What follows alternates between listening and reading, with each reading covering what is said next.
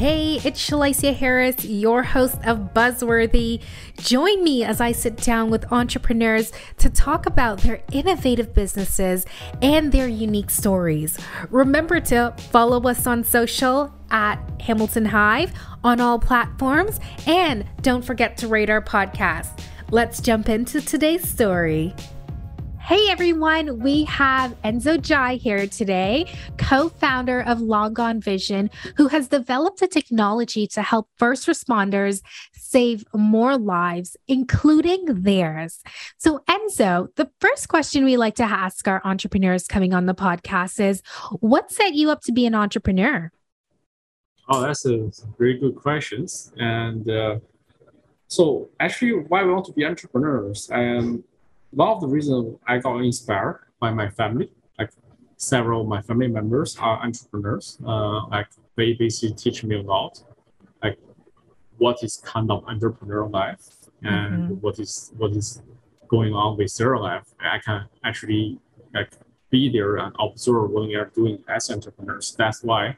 Another thing is that if you become entrepreneurs, you have, just like Steve Jobs, you have the ability to change the world, make the world better. Like using, like after become entrepreneur, you have these abilities actually to helping people to basically to help people to live better or have a better life. Because you have the ability to access the financing resources, you have the ability to accessing the human resources and technology resources to put together a solution to serve better for the communities. So that's, I think there's the two reasons of that, because again, as I speak, my family has a history of entrepreneur, and myself really want to change, like Steve Jobs, like change the lives of people of the communities. So would it be fair to say that Steve Jobs is, kind of, a mentor in some way for you and like a big motivator in terms of how he went about creating all of the technology and how he changed the world? I would say he was one of the mentors. Only one of the mentors. I have several mentors. He was one of the mentors. And also that's from there, I also want to mention our company name, Longan Vision. So that's also kind of related to what Steve Jobs initially thought about apples. And because apple is a fruit, actually Longan is a fruit from Southeast Asia. It's a fruit, and in Southeast Asia, Longan means dragon eye. So basically, so our brand's basically like dragon eye vision. Interesting. And so, dragon eyes are supposed to have very clear vision. Yeah, super visions, like can see through stuff, can penetrate stuff and see pretty long, right?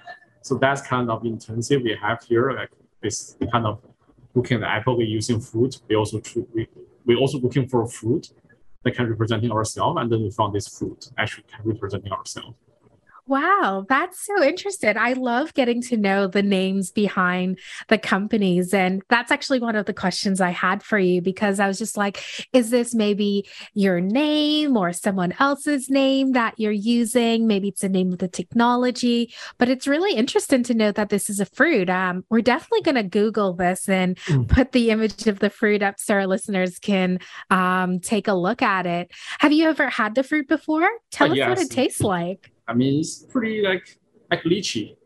Oh, okay. Love lychees. It's like a kind of lychee, I would say, from bio term. Again, I'm not a biologist, I don't know, but from Wikipedia, it's basically a branch of lychee.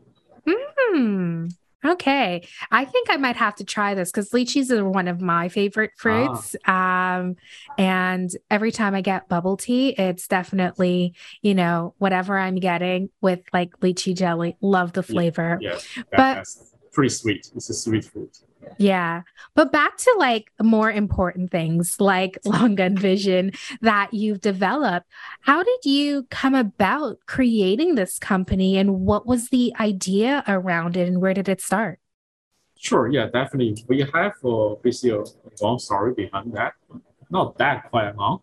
So basically, it's kind of related to my background of my research in the McMaster University. I did my bachelor and I did my bachelor's and master's in McMaster's.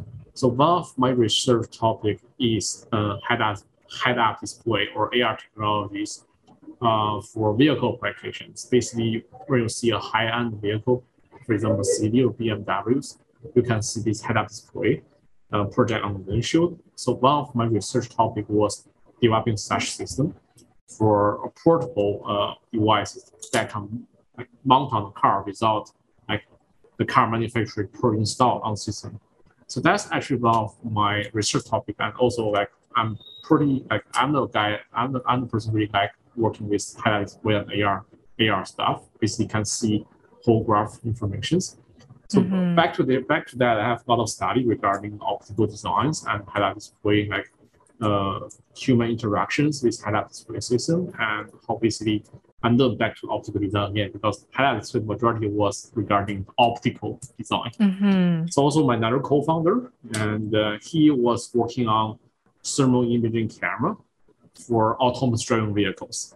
So one of his research actually using thermal cameras to replace LiDAR or RGB normal light cameras to actually getting information for assisting the autonomous driving vehicle to make decisions, right? So the one reason why the thermal cameras is superior than LiDARs and RGB or normal light cameras, you can basically the thing can operate in day, night, smoke, or like foggy or rain environment. Of the LiDAR or RGB camera couldn't operate in smoke or like night environment or like smoke environment or foggy environment. So, but thermal camera can do all of that. So he has a lot of background regarding thermal cameras, how it actually used in autonomous driving vehicles, how it adapt for sensor fusions.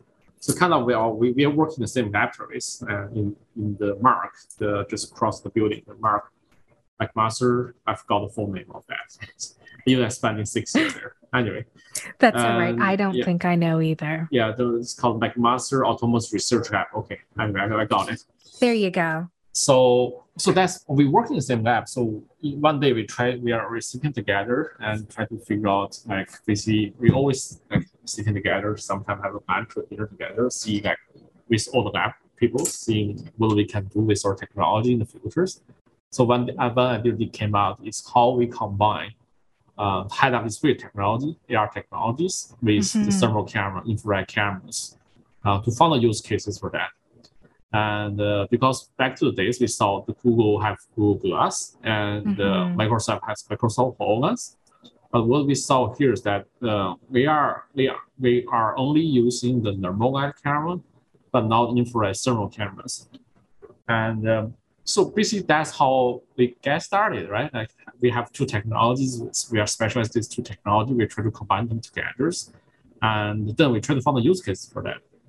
So basically, initially we have these ideas, and then after that, we kind of propose to the Forge, our accelerators at the McMaster to see what kind of use cases we can do with our technologies, with our specialties.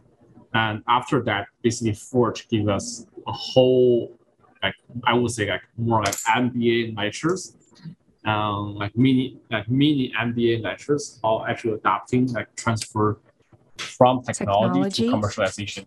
And then like we do a lot of interviews with different sectors. So once you remember that Forge helped us basically set up interviews with actually the SWAT team, the police SWAT team, especially what is the SWAT teams and the fire departments, and also some manufacturing production line, local manufacturing production line, to see which area has the most problem that we can solve with our technologies. Yeah. Yes, that's basically how we get started and how you came together. I think it's always really interesting to see technologies cross over different sectors and find those use cases, especially because you brought two independent technologies together. Sort of that visual aspect from the cameras and the VR that you were using, and then the other aspect of it, which I'm sorry, what do you call the other aspect that you had? Basically, you kind of It's two a aspects. projection. It's a projection. Yeah, so Yeah, space is not the VR, it's the AR. It's more like it's holographic. AR. Yes, it's a Okay, holographic. The see-through gotcha. display technology.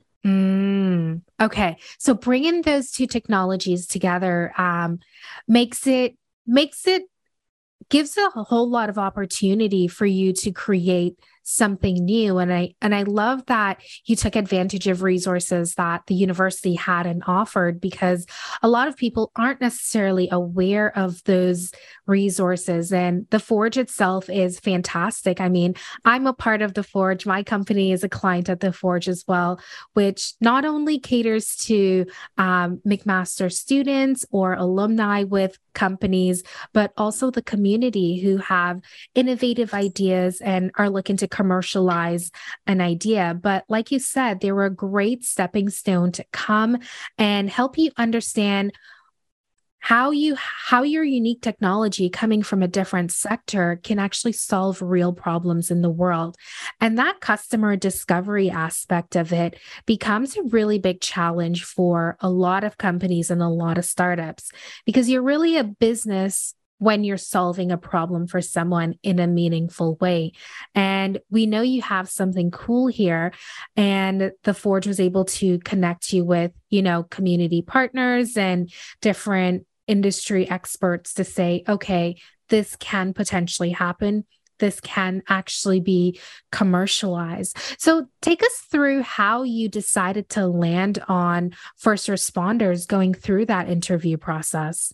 Yeah, that's actually it's a pretty that's basically we spent 3 months doing customer discoveries, and that's I would say there's a lot of help from Forge.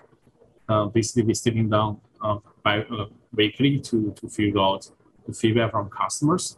So initially, we are actually targeting industrial market, in industrial sectors, basically manufacturing assembly line. That's actually what initially we're targeting at, because like, for example, we need using like infrared camera or thermal camera doing inspections of some of the component. And initially we did set up meetings with the local based manufacturing line where without NDA couldn't mention their name. And basically a large assembly line. But after we figured out is that they are not the right person required such technology right now. They are more looking for management like software stuff or management tools for them. It's not, they're not looking for AR or like thermal infrared cameras. So that's not their sweet spot. So and then like Forge basically like kind of set up a meeting with us and ask us why now you guys try to targeting like first responder sectors such as police and firefighters. So I thought, yeah, we can have a try. I see how things goes, right? Like we can have a try to explore that sectors. But then with help with Forge, and we have set up the meetings with police departments and also like the police department and fire departments, and try to find out is there a use case for them in that areas. So after talking with them, we figured out is that police have their own tools, their night vision system already. So we are not the time require such technologies. And but for firefighters, we don't have such technology available in their toolbox. And I still remember the fire chief told us that if you can bring this into like real life, this can be revolutionary in the firefighting sectors and search and rescue sectors, because currently they have nothing in their toolbox and help them to work better, increase their efficiencies. So in police, you have this fancy night vision tool you can mount on their helmet. For firefighters, nothing. The only thing they have here is a handheld thermal imaging camera. They have to hold this camera to see stuff. Which is again, the cameras very huge cameras. When it's more like what I can describe is more like in the night you have these big giant video cameras. That kind of device is what you're expecting. The ones your parents took on vacation with you and recorded everything. Exactly, it's huge cameras, and again, what we also saw, there's not too many innovations happening in the firefighter sectors. So as the fire chief told us, basically the device we are creating can be revolutionary. in the firefighting sectors and actually can help people save more life and also help them have themselves to get out of the buildings quickly and Yeah. save their life as well. So that's why after we getting the feedback from those interesting parties, we report back to Forge. Basically, Forge told us that we should focus on the firefighter sectors at the first places because again, it is like not that militarized sector, it's the civilian sectors. So again, the regulations will be easier on the military side. So Yeah. there's another reason behind that. It's actually how we actually like on regulation side or like on the technology classification side, the firefighter sector is much easier to adopt for the market. We can not only targeting in North America, we can also targeting entire globally because again, this is firefighters, it's saving people lives. It's not like other devices. Whereas, something like policing, like you said, has a lot more red tape, a lot more restrictions because it can be used as more of a surveillance, even though, police officers will end up in situations where fires and they need technology like this. But this isn't, a core issue for them. They have many other challenges that will rise above something like this, where this is, 100% of what firefighters do. And even carrying a big camera in the middle of a burning building, that's not necessarily safe because, you need 2 feet on the ground that are solid to make sure you're safe. Because if you're injured, then how can you save someone else? And I think the need is really clear with, choosing the right audience. And you obviously went through a couple different iterations in different industries to find the right fit. I guess they say it's product to market fit. You found that, and what changed with the product when you found that? Were you easily able to take the technology as you saw it and just adapt it rather quickly for firefighters? Or did you have to make some changes to ensure that the fit was more aligned? Yeah, of course. That's actually another long journey for us. And this technology is not that easy to develop. Again, it's a hardware technology, it's a piece of hardware. And initially, what the first problem we are facing will be how we fit our technology into the firefighter helmet. That's the first thing, right? Because there's like different type of firefighter helmet on the market. We have to find the middle way to fit on most of firefighter helmets. Another thing we had to figure out was the heat and water resistance. Again, it's not like your normal Google Glass, Microsoft HoloLens using indoor where there's no like high temperature environment. They still have to be operating in we are talking about 100 degrees Celsius environment or even more than that. So how we make these things like heat resistance and also water resistance, because again, you have to spread water all over places. Like if there's not water resistance, you have that things also. It's a very hard topic we have definitely a lot of iteration of design. Currently, we already have 6 iteration of design already to basically come off the prototype, testing it, found failures, and go back to again on drawing tables and improve the design a little bit.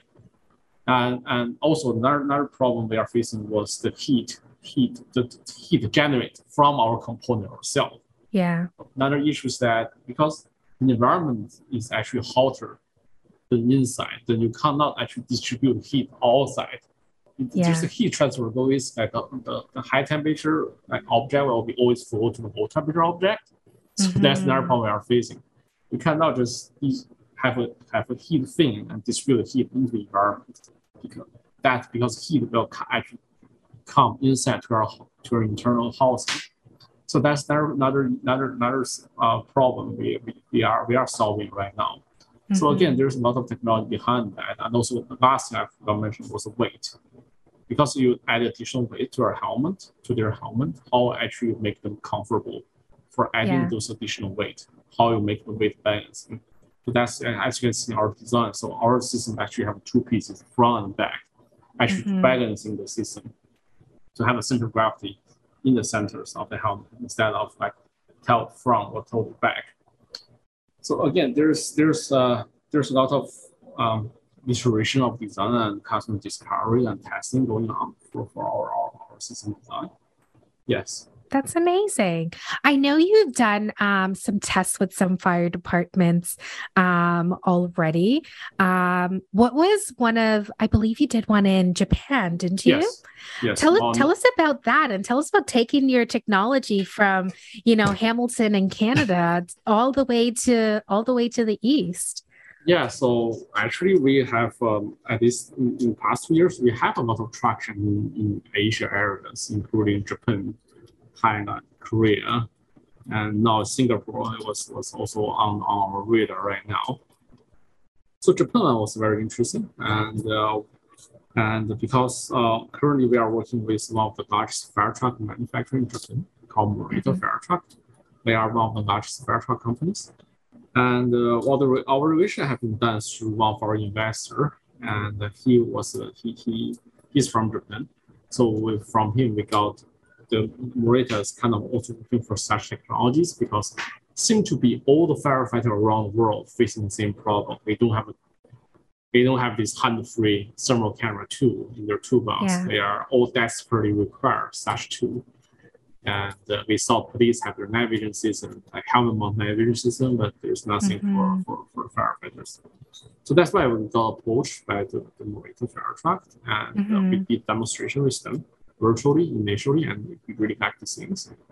And we actually we want to get more of our prototype, and we basically ship more prototype to Japan, and then we start putting around our prototype with local fire departments. And that's actually how we get started with Japan. And so we are planning to go back to Japan. The COVID situation make it difficult to travel to Japan because again, the restrict quarantine room, but seem to be kind of lifting off the quarantine for actually at end of this month. So we are actually trying to plan a trip this year or end of probably next year to actually be there and doing tests with them together with their local fire departments. That's amazing. What do you think makes the Asia market more interested in this technology than, Asia, Africa, US, or South America? Well, I would say what we can observe, the adoption rate for Asia for new technology was fast. Like they are really fast. They are more, I would say, we are more adapted for a high-risk environment. Okay. And I know also I would say how can I describe these things is like they're from their government levels, they're also moving fast. If we see this technology, we just want to adopt it right away. Yeah. And in North America, there's a long process going on to adapt new technology. You can do piloting, no problem, but adapting to technology will still take some time. And but again, same thing will happen in Asia. I think so. Well, we haven't reached that point yet, but again, like the adoption rate in Asia, what we have observed was, I would say, just a little bit faster in North America. Just a little, not that much. Just not that much faster. Maybe just our case. Basically, the people we're dealing with are faster. That's it. Yeah. Yeah. Do you think the timing, when we think of all the wildfires that are happening, both on, the West Coast and in Australia and in Europe this summer, do you think that's further motivation for fire departments and, these government agency and first defense organizations to kind of take on this technology to help them do their jobs better in these spaces? Has that impacted or helped accelerate the process of adoption? Yeah, I think so. And there's actually from two areas to talk about that. The first was on detections. So we are more on when the fire has already happened, we are actually building devices attacking the fire.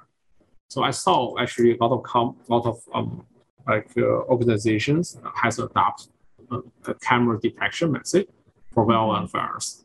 For example, we can mount the cameras on radio towers or on electric towers to actually detect welfare first, have an early warning. I saw there's like a lot of companies doing that in the field right now. Again, it's more like a software that's not too much involving hardware because you just mount the camera and then this the software doing all the background studies. So I saw there's a lot of companies doing that already in the field right now to do the early detections. Yeah. And for our technology, we are more on the when you actually detect the fire or the fire already started. So our technology basically for those first responder and the firefighter to actually wear our devices to put down these fires to extinguish this fire like on the field. So that's definitely what we saw against. And again, I saw, as just to summarize, I saw the early detection technologies has started growing rapidly faster in these sectors already. Yeah, and where your technology comes in, a little bit more is kind of like boots on the ground. The fire is really blazing. You're in this really tough and dangerous situation, and you need to navigate it as safely as possible. Exactly. Yeah, amazing. Yeah. So, where do you see?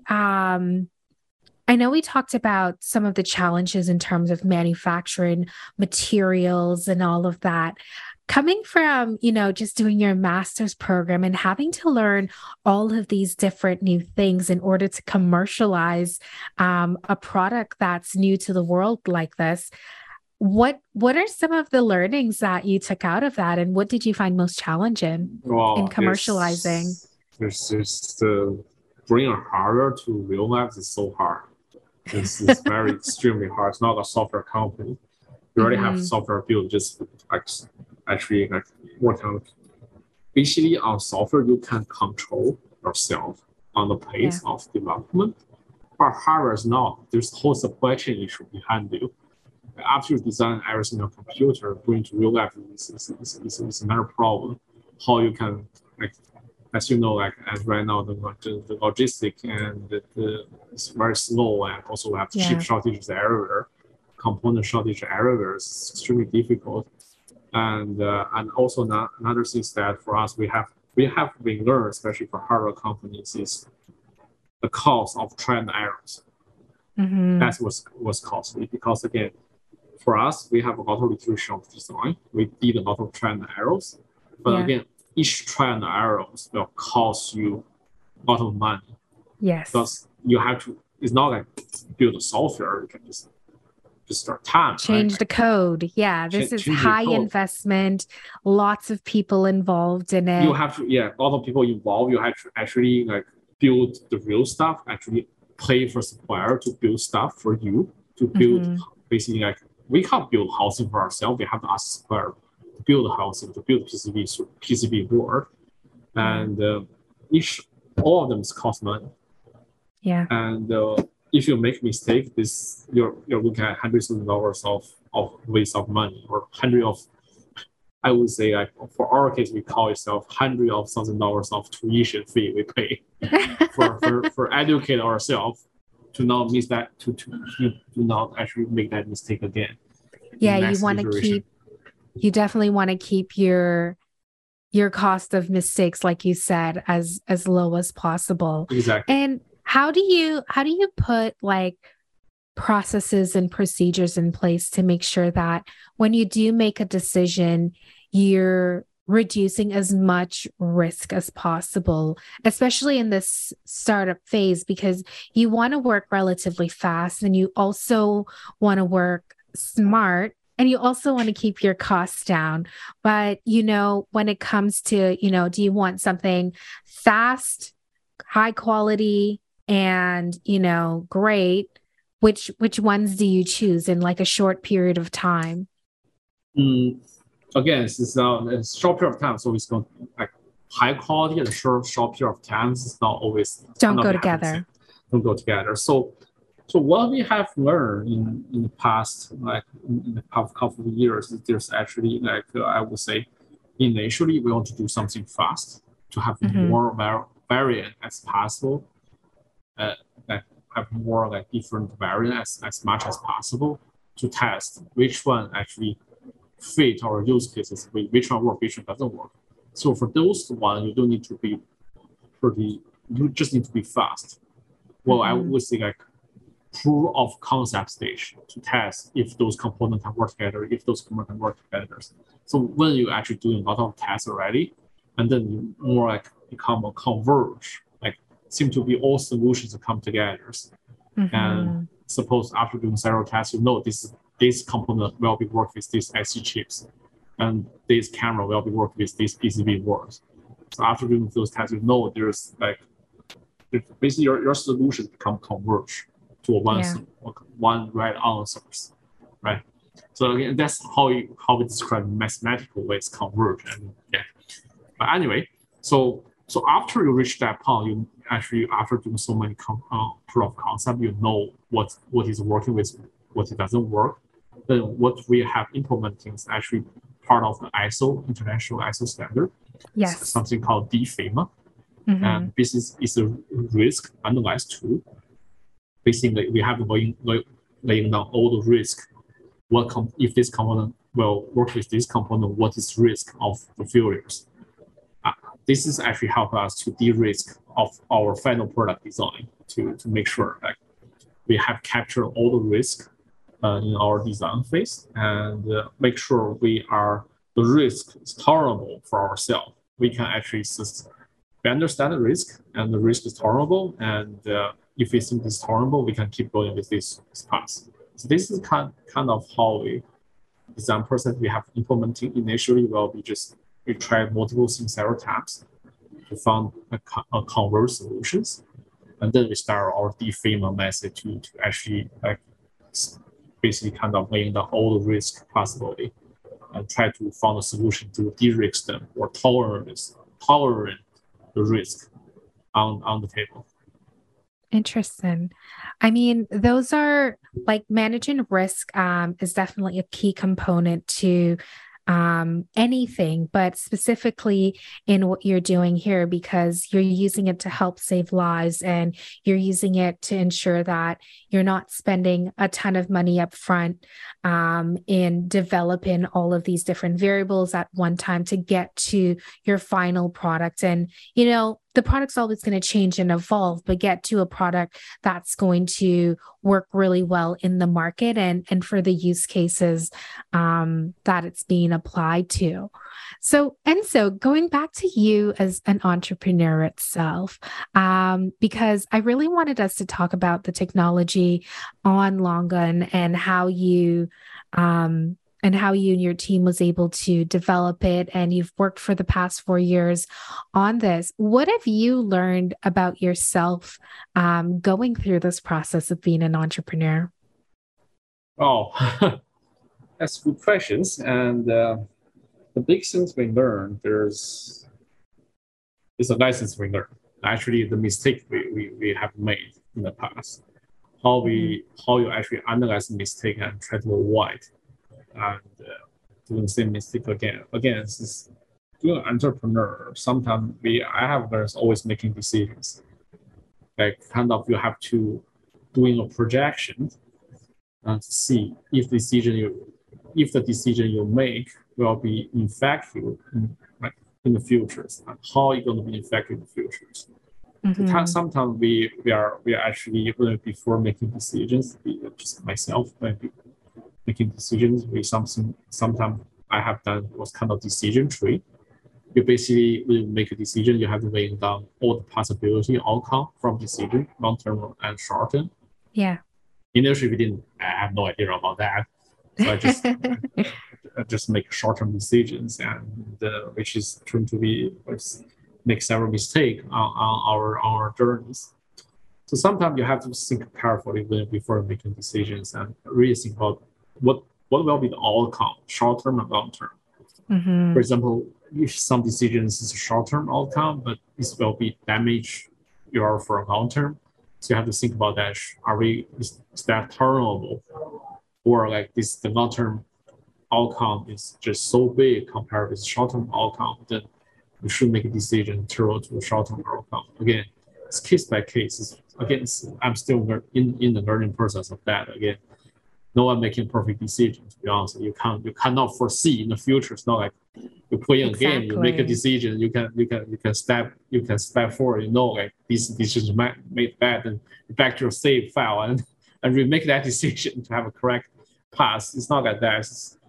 You can't. Sometimes you couldn't foresee the futures. And again, one thing really like to learn is how actually you can foresee the futures when you make decisions.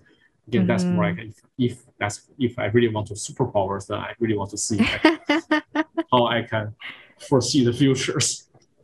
I think that's such a good point to consider. Like when I think making good decisions at the beginning, like you said, will either help set you up for, really great long-term success and really trying to understand where you're going with your company, which I think is such a great segue into, where is Longan Vision going? What's next for you guys? What are some of the things that you're working on to take yourselves to the next level? Yeah, so for ourselves, we are like our goal is to actually try to combine AR technology, holographic technologies, to basically help people's life, increase their efficiency, or basically, and that's actually behind the key, basically kind of a history of the head-up display technologies. So the head-up display technology naturally was introduced in the airplanes for jet aircraft, right? Like for their head-up display system. So the one thing that head-up display system offering was the efficiencies of information already in front of you. So this is actually directly related to the first responders and some people that request immediate information in front of you, where you need to make immediate decision. It's a time-sensitive decisions you're in a scenario or in situations. So that's why this is where the head-up display and AR technology will help you on that.